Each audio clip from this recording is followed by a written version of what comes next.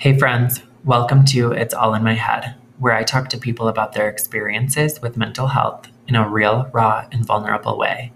I'm here to share stories that connect us to others in the way that mental health shows up for us, the challenges that we face, the stuff that gets us through, and perhaps most importantly, how we remain resilient. I'm your host, Joel Kaskinen.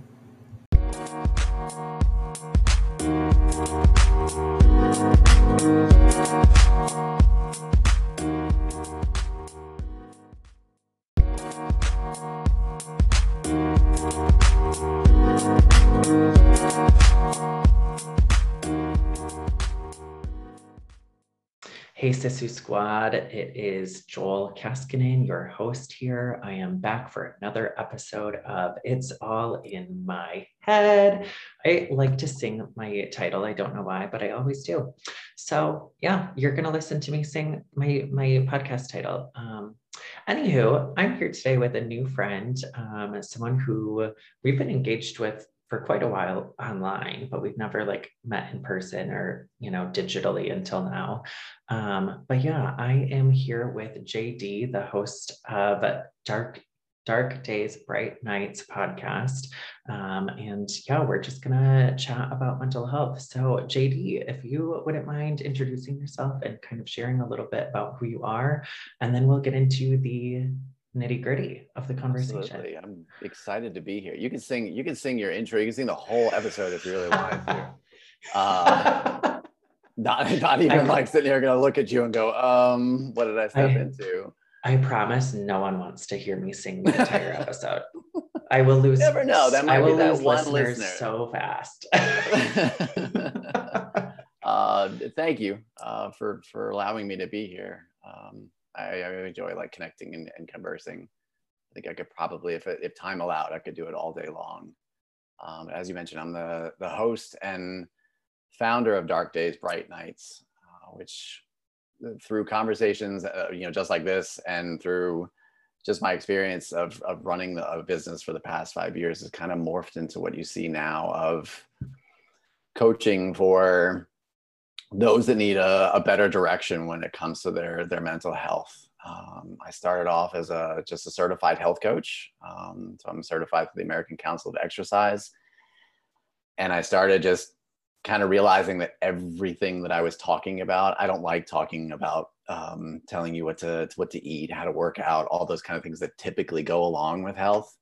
I enjoy those things personally, but I was finding that it all kind of circled back towards your mindset and, the struggle to actually do what somebody was, prescribing for you. And I just through my own trials and tribulations personally, and then seeing that around me, just, watching program after program be issued to somebody, or, challenge, or 30-day challenge after 30-day challenge, to how many push-ups and how many glasses of water could you drink? I'm like, we're doing this constantly for a reason. And that reason is because we're not paying attention to our mental health, both, the severity of it, or even just the simplicity of it.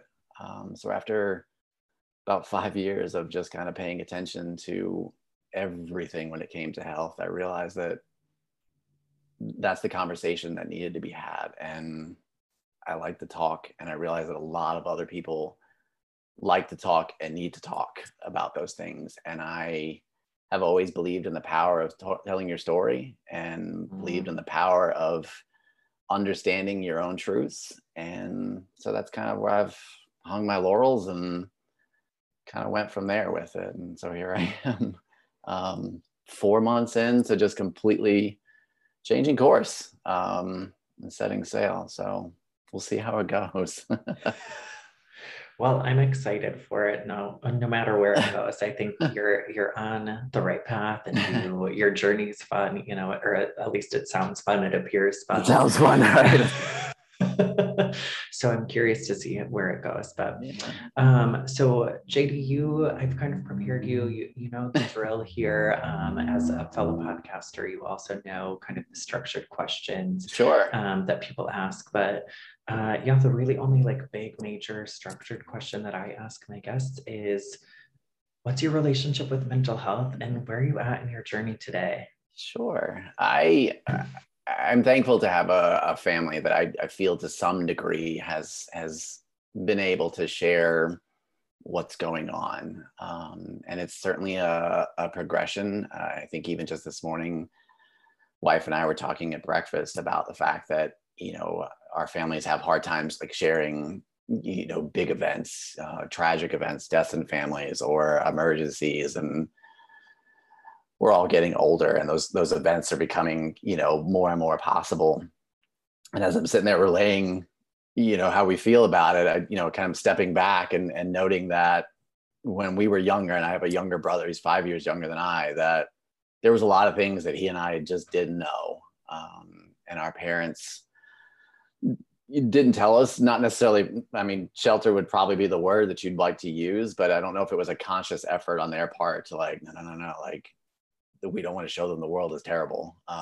We knew that they had their own hardships too, but I've at least had a conversation, to some degree, my entire life about, how important it is to understand how you feel and understand how other people feel. My mom always tells us that living with compassion and grace will get you so much farther in life than anything else. And those are two large feelings, two big emotions. And so it's kind of always been there. But then again, at the same time, I never really dealt with death. I never had these big tragic moments until much later on in my life. My wife's father passed away, my mom's mom passed away, and then my mom's older sister. But all those kind of happened starting at least around like middle school and after. And not to say that you need something to happen when you're younger, but farther on in life to have to really kind of grapple with these larger things. So it's always floated around me. My wife likes to tell me that I'm the dreamer, which equates to, I'll tell you how I feel. And for better or for worse, sometimes it comes out as an emotion of somebody, cutting you off in traffic and having to be reminded that you don't need to say anything, you don't need to do anything. But I'm not afraid to talk about those things. And so for me personally, it doesn't make it easier, as I've gone through situations in my own personal life of, starting this own business, was one of them. I, felt good about it. But if you would ask me 6-7 years ago if that was going to be a thing, that no, I don't want that stress. I don't want that anxiety. But then again, I said the same thing as the teacher. My mom asked me if I wanted to be her assistant and, to apply for the job and see how that works. I'm like, no, Mom, I watched you teaching. Like, you stay up to 1 o'clock in the morning. It's like a mess.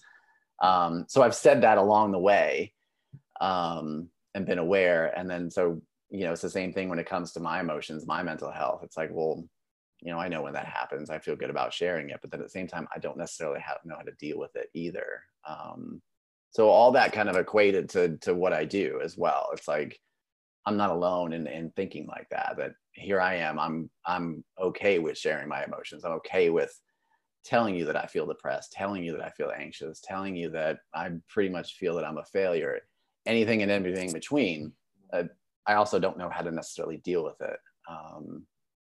And so many people are like that. And, or the extreme of it, that they don't want to admit those things. And that, puts itself on a whole nother path of not seeking help or not thinking you need help or any and all that. So I would say that I probably have like one of the best relationships when it comes to my own mental health. That doesn't necessarily mean that I'm in perfect mental health. I think it just means that I'm aware of every aspect of it. And I'm willing to do whatever it needed to be to at least make myself feel better. And then ultimately those people around me, and it's not even just the work that I do. It's just, it's a personal awareness. It's being understanding of other people and what they must be going through and not feeling like you need to fix them. So I think that's where we go wrong a lot of times, is that we all have that innate, feeling that we're responsible for fixing everybody and having that answer and that solution. Definitely. And we don't. And that's okay. But that's hard for people to say and hard for people to admit that look, I don't have that answer. But I like that. And I like that as a teacher. And so that's probably where it all comes from, is just that, I mean, I've had a degree in psychology from the moment I stepped into college. I knew that being around people was important enough to me. And I could see that in my parents, despite, the trials and tribulations that I know my dad had as a child and things of that nature. I knew it was possible to still enjoy people. So it's kind of always been there. So a healthy relationship with mental health, but healthy doesn't necessarily mean that, you don't come with your own baggage. You don't come with your own ailments. It's not always rainbows. Sometimes it's pouring down rain like it is here. And that's Is all it right. raining? Yeah. Which is awesome, for most days. It's not when you have to pack an 18-month into a car. No. But yeah, I mean, I like rainy days. So I'm probably the one few people that's like, oh, cool. But it's a good symbol. I was genuinely curious if that was like a metaphor, like for life in general, or if it was actually raining. It's Like, actually raining. like that's so poetic. Yeah, it wasn't totally planned. Thank you, universe. No, I mean, but I think that I'm like that. Like I said, my wife will definitely call me the dreamer, but I'm the person that will find that, there's a purpose and there's a meaning and there's a reason why this happened. And that doesn't necessarily, she'll be the first to tell you that one too, that she's not that person that was like, well, that just happened because it happened.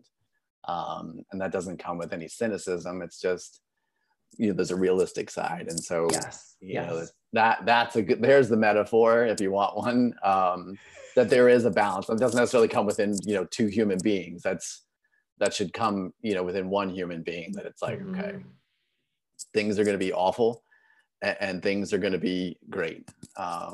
They're never going to be one thing at the same time. There's always going to be some aspects of that.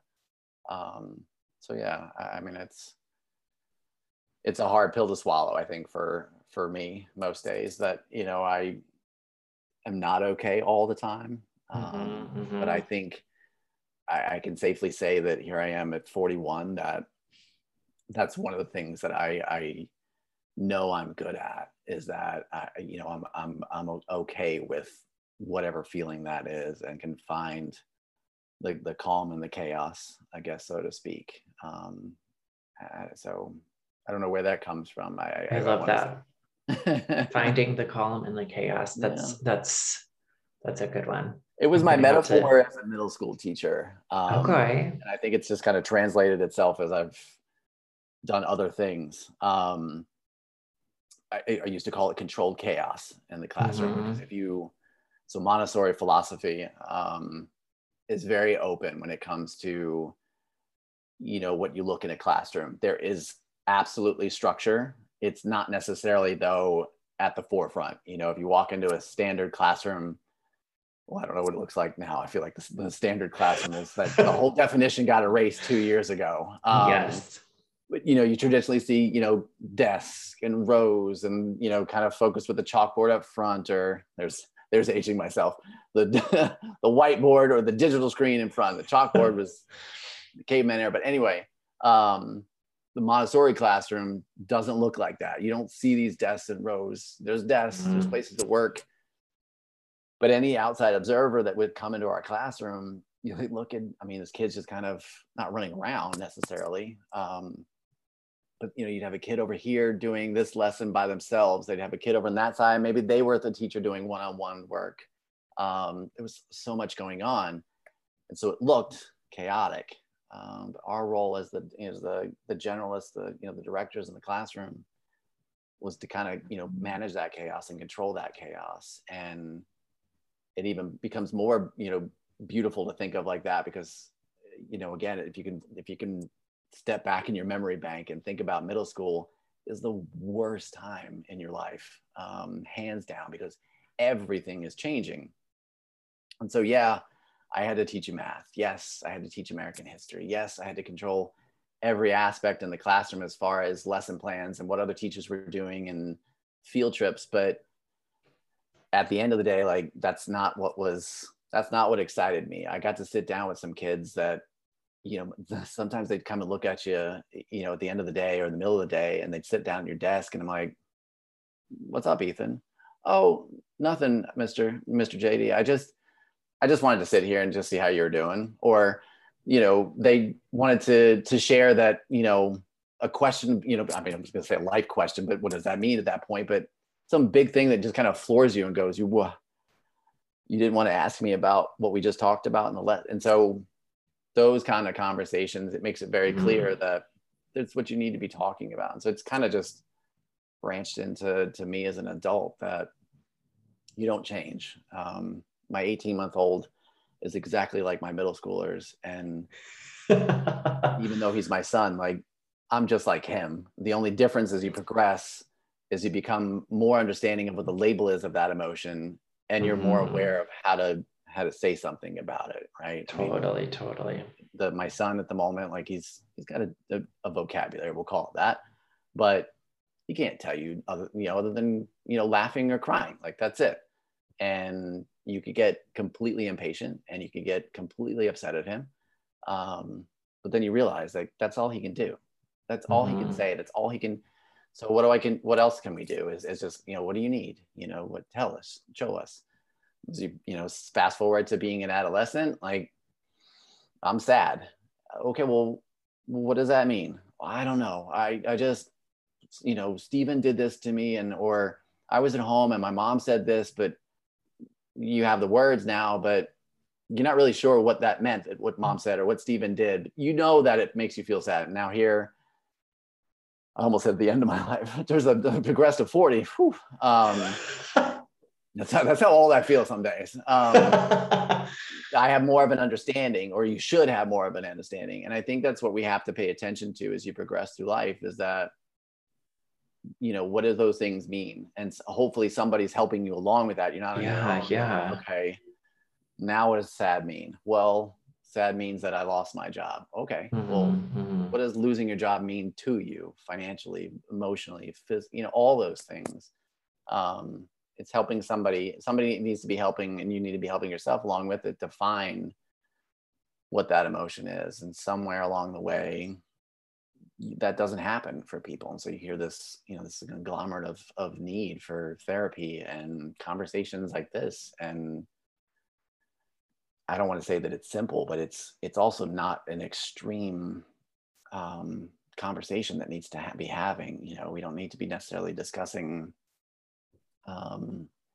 medications and long-term fixes all the time. Sometimes it's not even just about super simple. Well, tell me about your relationship with your mom. It's not even as simple as that, right? There's some kind of in-between ground that we're missing as a puzzle piece.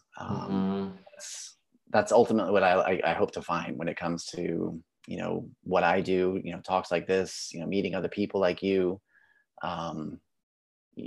people listening to the podcast, that it just signals a light bulb for you to go, oh, okay, that's what I'm not considering. Not a fix, it's like I said, but just other options and other pathways. Yeah. And that's the thing, right? I mean, you can't sit here and take a look at depression, for instance, and be like, okay, listen, you need to meditate for 4 hours a day. You need to journal, and you need to step outside. And while you're outside, make sure you're smiling the whole time. Your depression will be gone in 2 weeks. No, maybe one of those things works, but there's a possibility that none of those things will work. Right?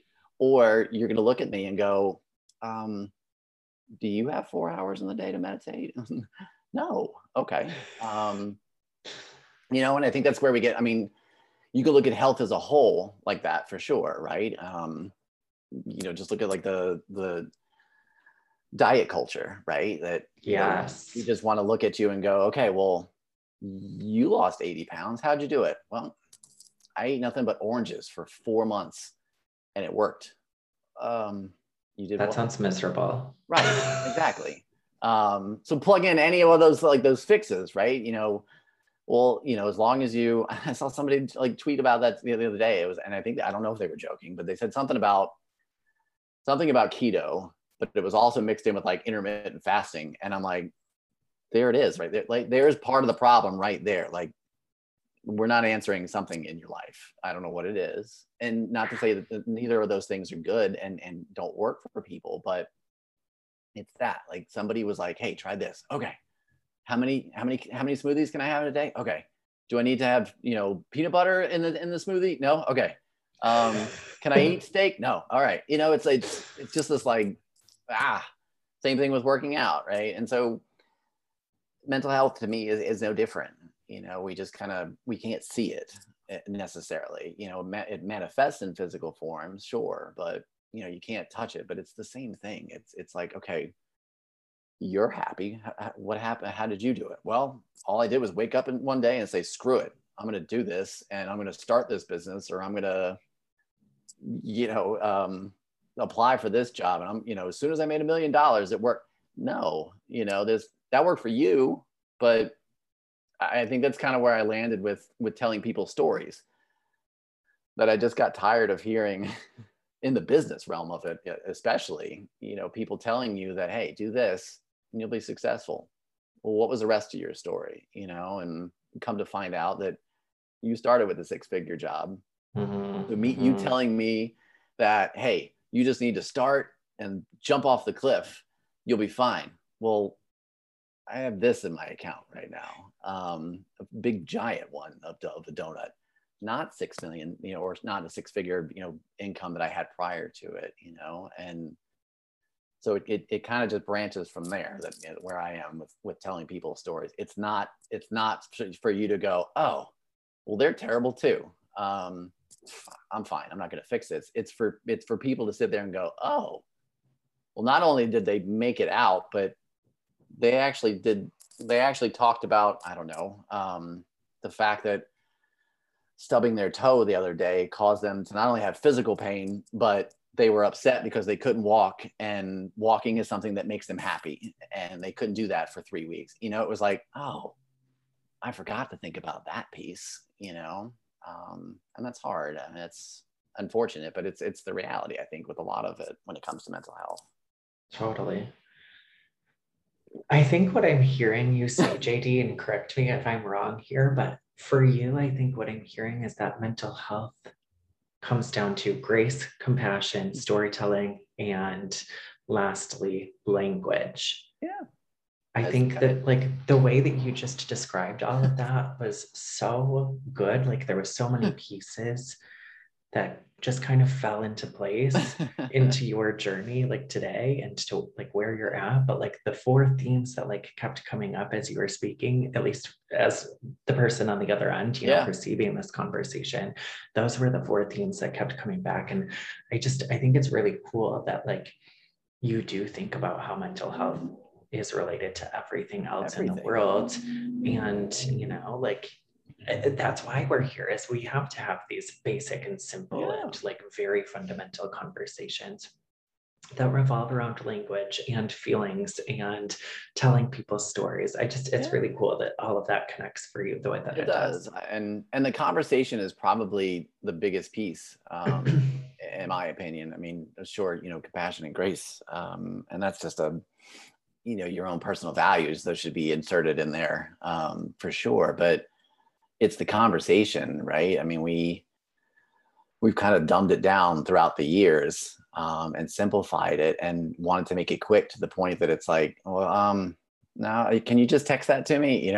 What do you mean? You don't want me to talk like on the phone? Like, oh, okay. It's that, like, we forgot how to, I don't say we forgot how to talk, but we've forgotten how to have a conversation. Yeah, totally. We zoom through it. No pun intended here, since we're sitting on a Zoom call, but we fly through it, and we and forget. Then it's done and we don't think about it anymore. Right. You want, in the case of, and I'm learning from being on the other end of these interviews, but, certainly as I was doing my own for a while there, I wasn't necessarily doing it, but I could start to feel myself going, okay, well, what's the next big conversation? And what's the next big soundbite? And I think for a lot of people, that's how they treat these things, is like, okay, well, I got to have that person. If I have that person's going to say something cool, and then I look cool. No, you just want to talk to that person. if they say something cool, great, but you connected with somebody, you know, and I can feel those things. I can feel that personally when I'm like out, you know, walking about with people, that whole cliche saying, like, if they didn't give off a good vibe, I'm the guy they're talking about. Like I'm the one that's like, I don't feel good about this. Yeah. Or they were a nice person. But I mean, it's that. I mean, we've dumbed it down to a like button, you know, a double tap, or just a quick, like, you know, retweet of things, which is all great by themselves. But it's like, so for me, for example, with those things, if somebody said something great, but within it, they asked a question on that social media post, and I don't either don't have the time to answer because I'm looking at it at 9:30 at night when I should just be reading my book, or I don't necessarily feel the impulse to reply, because you don't have to reply to everything. I won't touch that like button. As great as that comment that they may have made before it was, I'm not, because that's not fair to that person. They were asking for an engagement and a Totally, dialogue. totally. And I'm not talking about, like, what was your favorite movie, or, how do you feel about, 80s pop culture? Like, not those kind of questions. Like, the ones that are introspective, that if you and I were sitting in a coffee shop, you'd ask and go, I won't. And I think a lot of people don't think like that. And so there's, to me, like, the art of conversation is slowly, like, dissipating into some degree. It's definitely evolved, that's for sure. It's evolved. That's probably a better way of nicely putting it. Some of my closest friends tease me because I do not do the small talk very well. Like, I'm just not good at it. It's terrible. It's why, as an extrovert, I suck at networking events, because I just, that's not me. Like, I don't do small talk. Like, I'm the kind of guy that, like, you get to know me in the first 5 seconds of knowing me, because I'm going to ask you your entire life story and I'm going to tell you mine, because I don't give a fuck about the weather. I don't care whether your favorite color is green or that you work for, I don't know, Dell. Like, that stuff doesn't matter to me. Like, what ignites your fire, and, like, how are you feeling today, and why are you here? Like, what got you here? Those are the things. Like, I have this little, like, button, the little, like, pins that you put on your clothes or your backpack or whatever, that this same group of friends got me, and it says Chit Chat Survivor, because, like, I'm not someone who just chit chats. I'm someone who life talks. Yeah. And it's, I mean, it's true. And I mean, I get it, that, like, that kind of segues, but I think what's more beneficial to having that kind of small talk, like, that a question like, what the weather is or whatever is, like, you might be asking small, it's not helping. It is getting to an answer that, like, opens the door. And, and a great networking, conversation, somebody tells you, like, how to do it. That's what they're going to tell you. Hopefully they're saying that, small talk is fine, but there's a parentheses or a but. And I enjoy that. Like, I'm observant enough and hyper observant to, apparently it's come out in our son, that nothing gets by him. And I'm the kind of the same way, but it's to a fault some days. But I look for the things that you might want to have a conversation with, or if we're standing in a room together and I hear you talking, I'll ask something naturally sounding, hopefully, that makes you sit there and say that, so that I can continue that deep conversation with you. But I always joke, and I'm not the creative person that would ever be able to make a video like that, but I would love for somebody to sit here and video and put together something of an interaction in public that simulates what would happen as a text message, or a Twitter conversation or whatever, because you'd find out real quick that that it doesn't work, that it's offensive at that point. If you asked your friend at a coffee shop, we'll go back there, you've asked them something serious, how they're feeling today, and tell me what happened with, what's bothering you, or something that's going to make you sit there and really have to elaborate. And they just gave you, like, a thumbs up or a thumbs down emoji kind of thing in public. You look at them and be like, what are you serious with right now? Like, I just asked you something personal. and that's what you're responding with, you'd be offended. But we're not. Like, you just look at it and go, okay, well, I guess we're done with the conversation. My favorite one, though, and I'm not sure how my mom figured it out, is on text messages, at least on an iPhone, that you can like the text message, and most of the time she'll put a heart to the whatever I just said. She'll add something to it, but sometimes it's like, you ask her an important question to some degree. And to me, everything's important. So I get it that she feels that one and screens it. But sometimes to just put a heart to it. And I'm like, Mom, like, there was a question there. Like, you can't just, but it's that, and that's not helping us. That's not helping our mental health at all.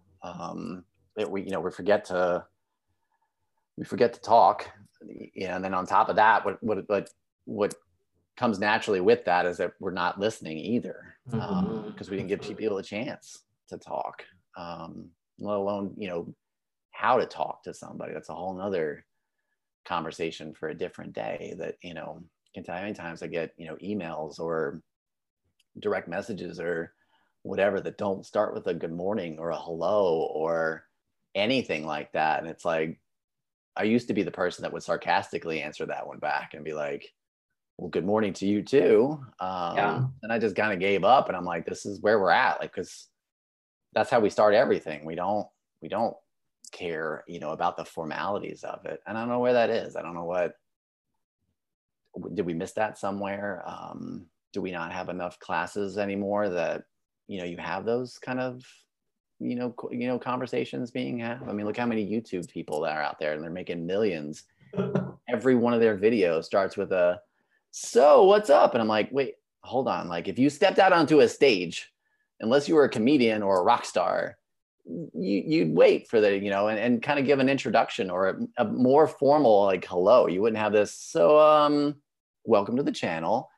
You'd be a little bit more professional, I guess, but I don't know. Maybe I'm old with that, but that's a huge part, in my opinion, that we're missing when it comes to helping our own minds. Or we've all got something that we want to tell. Like you said, I mean, you're interested in people's life stories, and I'm equally interested in the story that you have to tell, and what you want to tell, I guess I should say, because there's things that people want to know and that people need to know.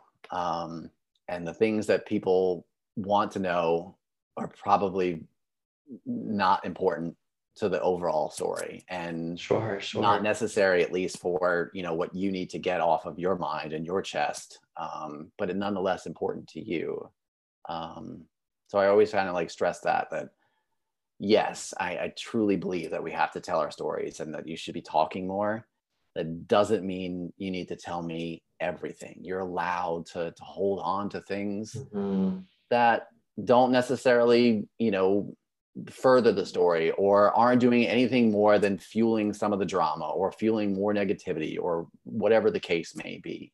But you also have to be careful that, are you not sharing that because you don't feel comfortable sharing that, or are you not sharing that because it's not something that necessarily needs to be known?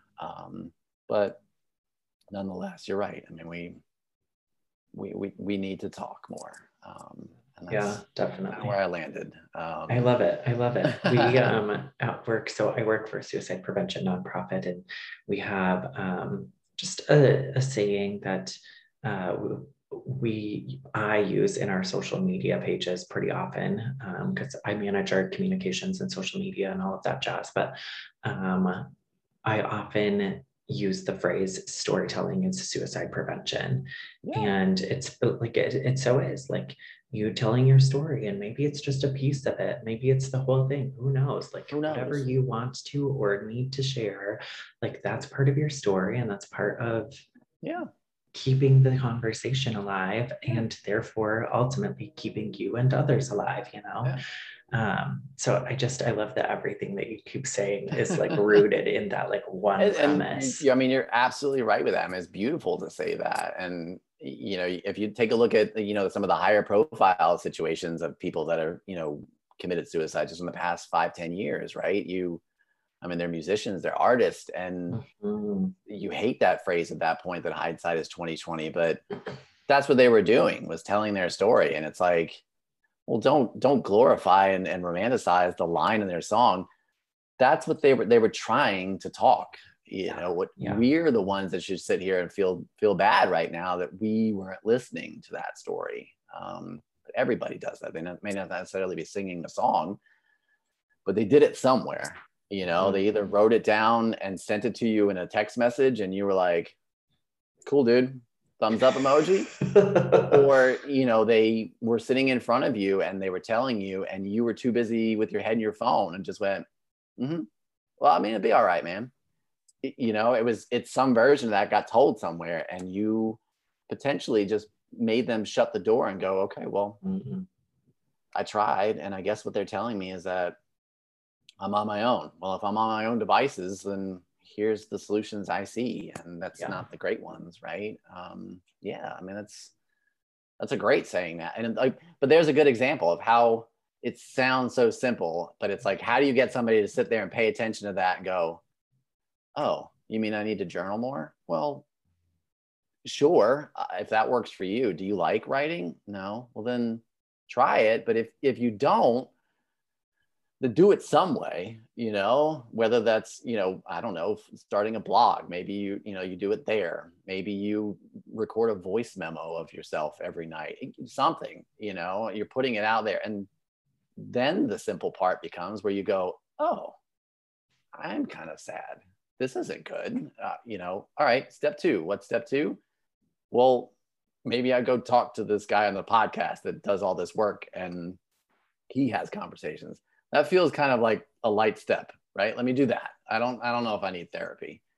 And then me steps in and I'll tell you right away, I'm not an expert. I'm certified to some degree with it, but the minute you came to me with something that you put down in your journal and you were having these crazy, you know, upset, morbid thoughts, I'll be the first to tell you that I'll still talk to you. I'm glad to listen. That's, I'm not just paid to listen. I enjoy it. But I'll tell you that you need to have therapy. Okay. Well, I don't really know you, but you were a nice step approach for me to realize that. And thanks for being an outside source that's listening. I'm going to have therapy. I definitely should go see a therapist, or whatever the next big step for you is, right? That's what we should be striving for, is to get, you know, as advocates, as allies, is to help people get to that step, to that person that's way bigger than you, that can really be of help. Because we miss that step, that you know, when the minute we admit that we need help, it's like, oh, well, I just failed at life. And no, just because you need help doesn't mean you're not worth helping. And we don't realize that, I think, enough, that, okay, that's a big step. And so, you know, we kind of wash that over with these, I don't want to call them cliche sayings, but the sayings you hear over and over again when it comes to mental health. And they're great. Don't get me wrong. I mean, there's certainly a step, but it's like you kind of blanket over it when you tell somebody that self-care isn't selfish, or mental health matters, or, you know, let's stop the stigma, you know, all those things. It's like, it's like you kind of put the kibosh on it, you know, of having any further discussion about it. It's like, yeah, my mental health does matter. Okay, well, step 2, you know, but we don't, right? I mean, we just, and there's where the saying that, you know, or at least the name for everything that I do, this dark days, bright nights, came from, is that we have these dark moments all day long. And the only time that it becomes brighter is at night when we go to sleep. And that's because our brain shut off. We actually got a chance to process something, but we're not processing it when we should be during the day. And that's what we should all be hoping for, or striving for, is having that next step conversation, right? You know, we do that when it comes to the health, with the health world as well, right? You know, we look at cancer, you have all these fun sayings when it comes to cancer. And it's like, okay, step 2. My wife does deal with it all day. I mean, when she's here, I get to hear her end of the conversation, but obviously we're not having, you know, personal conversations about particular clients. But if you had to sum it into one ball of how these people are. It's that they're not taking the next step. Maybe they went to go see the doctor and they know what they need to do, but they're not paying attention about going to the emergency room when they've had a bloody nose for the past several hours, or this pain that's been happening all weekend. And it's that. And so it's very clear right away that mental health is in all aspects and all facets, that we're not doing that next step, that next, okay, I've kind of faced the demon and said, yep, I'm depressed.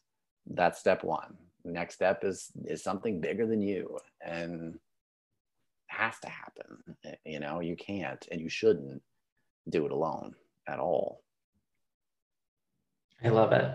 That next step. What is the next step? We've got to find it. And we've got to find a way to normalize it in our conversations and in the world that we're working in. So, and there is no answer for that. Exactly. And nobody, at least not, someone like you and I mean, we certainly shouldn't be the one that's sitting here saying, listen, you're feeling this way, do this. There's no way that you can do that. And that's a good thing. It means that, you can admit that you have to kind of do some soul searching and do some work, but nobody wants to work anyway. True. Physically anyway, right? You have places with shortages of jobs and people that are like, oh, I don't make any money, and none of them are talking, right? So of course it's the same thing when it comes to your health. It's like, oh, okay, well, it's not going to happen overnight. Well, I can't just take a pill for that. I can't just eat that. No, you're going to need to do this probably for a good couple years, always. Forget it. I'll just be sad. Or I'll just, complain about me being overweight. Meanwhile, I'm, having a cheeseburger for every meal. Like, no, like you have to really do some work. And I think, that's the other thing. Like that's the next step, I guess, maybe as an advocate and ally. The other thing you should be doing is being able to tell somebody that, look, you have to work at this. Like there's no easy way to do it. We're so used to quick fixes and quick everything. And 99% of things in life aren't that, and that's okay. It's absolutely okay. It's wonderful, in my opinion. It's just part of what makes us us. Yeah, makes us human, is absolutely. that we're always working towards something, and whether that's self-care or self-betterment or something, a job or that next cheeseburger, who knows? Like we're all working for something. So yeah. Well, I hate that our time is going by so quickly, because I feel like I could have conversation with you all day. But, I'm right there with you. Like I said, I could talk all day. Yeah. For the sake of time, though, I want to just get back to the next question here, and that is, JD, I come from Finnish heritage. I call my listeners the Sisu Squad. Sisu is a Finnish term that translates to English loosely, but it still translates to guts, determination, resilience, grit, strength, all of those kinds of words, all of those kinds of themes, all of those kinds of mentalities. Yeah. So I'm just curious. I want to ask, what does Sisu mean to you today as it relates to your own mental health? Yeah. When you shared the question with me, the first thing that comes to my head, and it's probably just a lifelong issue now, is going back to things I'm learning with my son. And I'm certainly one that, like, I'm not going to tell you that I don't get frustrated at him. But I'm also the person that sit there and go, man, like, yep, learn that lesson. And I've always been that kind of person, to some degree. It just, as I've gotten older, better and better at sitting there and going, okay. I tell people all the time that the universe, I believe, slaps you hard in the face once. Yes. And you have two options. You either go, okay, I got it. That hurt. This is not going to be a good path. You're right. So what do I need to change? What were you trying to tell me? Or you look at that, go, that stung, but who cares? I'm going down that path anyway. And so as you keep going, you start to realize that there are small moments like that for the rest of your life that may not be this hard, knock you on your butt, but you have to really think about it, that, okay, that set me backwards. What's next? What do I do with this? And so you use terms like, grit and determination and resilient, and they're such strong words, as they should be, but it doesn't necessarily mean you have this like, tough guy bodybuilder attitude. It's like, oh yeah, bro. It's not. It's just the fact that you have to look at whatever life is serving you at that moment and go, okay, now what? And so when I look at, just in terms of, and I think it's a beautiful analogy that one day I'll probably start a whole new podcast when it comes to being a parent, because it's true. It's like everything I do, I could probably stick it in every episode. So here's today's life lesson from an 18-month-old. It's, they don't have any other choice. They have to look at whatever you're doing, however you're helping them along. And so, maybe as a little one, 2, 3, 4 months, like not as much, but as you see it now, as you're looking at, past the year mark, for sure. And if I help him entirely do something, he's not going to figure that out for himself necessarily. He might eventually, and I'm not saying it's a huge setback if I, am always picking something up for him, or always, cleaning something up for him. But you're going to get down the road and go, why am I having such a hard time having him do X? And it's because you didn't help him learn that resiliency. You see it in the things that we're giving our children to do and play with, right? That it's like, oh, don't touch that. Don't do this. Wife and I have nothing in our house, and don't think that we have any weapons of mass destruction that he would touch, but we've never put a lock on any of our cabinets. Granted, we only have maybe 2 cabinets in the kitchen. There's like recycling and a few cleaning supplies. We have things anyway. I mean, we didn't go through the whole house and go, okay, what needs to be out of his reach? A few clean, but that's there in the kitchen. And then in our bathroom, we have just our, under the sink, there's mouthwash and face cleaners, maybe things like that. But I mean, not that we're hovering over him all the time, but we told him, no, that's not Daniel's. That's not yours. Didn't yell at him, but he figured out his boundaries. He also is going to, for the rest of his life, learn how to test those boundaries. But along with that, he's learning, and we're learning how to become more resilient, how to be more independent, how to be more determined. And it's that kind of thing that goes along with you throughout life. And that's something that I think we can always take away and always appreciate. And I'm not saying everybody has to have a kid to find these lessons, but you should at least be stopping and going, okay, what just happened there? And it may be something small. It may be something simple that, maybe you were at the store, and I'll use my example of somebody cutting me off in traffic, right? When I was younger, I'm not necessarily saying I was chasing somebody down, but I was going to at least let them know that to cut them off. I might have flashed my lights, honked my horn, or I'm speeding up not to let you get in the lane. But as I got older, that's a ridiculous behavior. But what was happening there? Why did that person? Are they a jerk? Maybe altogether, and that's the only lesson? Sure. Am I too much? Am I trying too hard to get somewhere too fast and not slowing down? And I'm not saying that everything in life has these huge life lessons that need to be learned, but you have to stop and pause and go, okay, why did I just get knocked on my butt just then? Physically and emotionally or mentally, what just happened, and what can I learn? And the minute you can answer that question to some degree, it might be a question that you spend the rest of your life answering. The minute you can answer that to some degree, there's how you build resilience. There's how you build grit. There's how you become more independent and determined to do something just a little bit better the next day. That doesn't mean you're going to make millions of dollars because you finally figured out that this is why your business isn't doing it, just right now. It can go in every aspect. You pick a genre, pick a business. I'll tell you exactly how that probably fits, but it's just answering that small question that, okay, thanks universe, or God or Buddha or Allah, whatever it is, one of those individuals, those entities, is whatever your faith lies in, knocked you on your butt for a second, and you have to answer that question.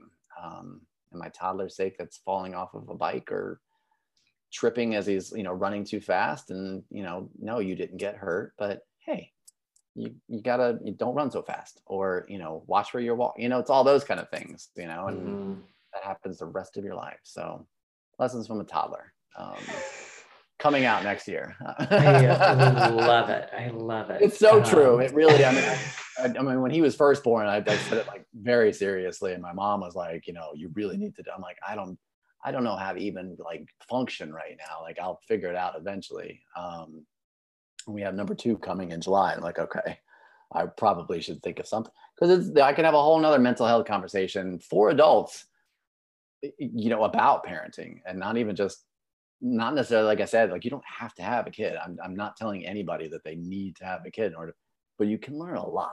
I think that's just the Montessorian in me, that I was like that every day as a teacher. You go home and go, man, I have no recollection of what happened in middle school. So I'm so glad that kid just did that, because I'm like, yeah, no wonder why I have this issue right now, because that's what happened to me. Thanks for, illuminating that. It's that, it's, you have to get out there. You have to do the things that make you uncomfortable in order to illuminate the aspects in your life, so that you can go, okay, check, like, learn that lesson next. Definitely. So anyways, I love it. Life lessons from toddlers. When you can keep that. I don't know if that's going to be a title, but well, nonetheless, when you launch it, I will be listening. That's so good. I love it. Well, thank you so much, yeah, JD. no, thank you for having me here. Of course. And thank you for just, sharing your wisdom and your perspective. Absolutely. And being another champion of the mental health, of everyone's mental health. But because this podcast is all about making connections and finding a sense of belonging through community, where can people find you if they want to connect with you? I know that you have tons of projects going on and things that you're working on. I make it extremely simple. I realized long ago that, I was doing way too much on different facets, and I wasn't enjoying anything. So I made it really easy. And if you just head to darkdaysbrightnights.org, you can find everything from this podcast to the one-on-one work that I do with clients, to my story projects, to just sitting around talking in a Discord, all under one umbrella. So you don't have to hear my name in all sorts of facets. If you want to be different, though, and that's not where you want to go, and you want to see fun pictures of a kid running around every once in a while, my wife and I'm at JD the Jedi, both on Twitter and Instagram. So there you go. Great. Well, thank you again so much. I appreciate you chatting with me today, and can't wait to continue the conversation. Absolutely. Absolutely. Thank you so much. Yes. Thank you.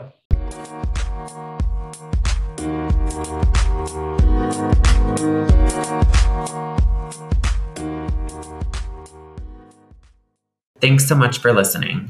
Remember to subscribe, rate, and review wherever you listen to podcasts. If you'd like to connect with me, you can email me at it'sallinmyhead.show@gmail.com, add me on Instagram at it'sallinmyhead.show, or connect with me on Twitter at allinmyheadshow.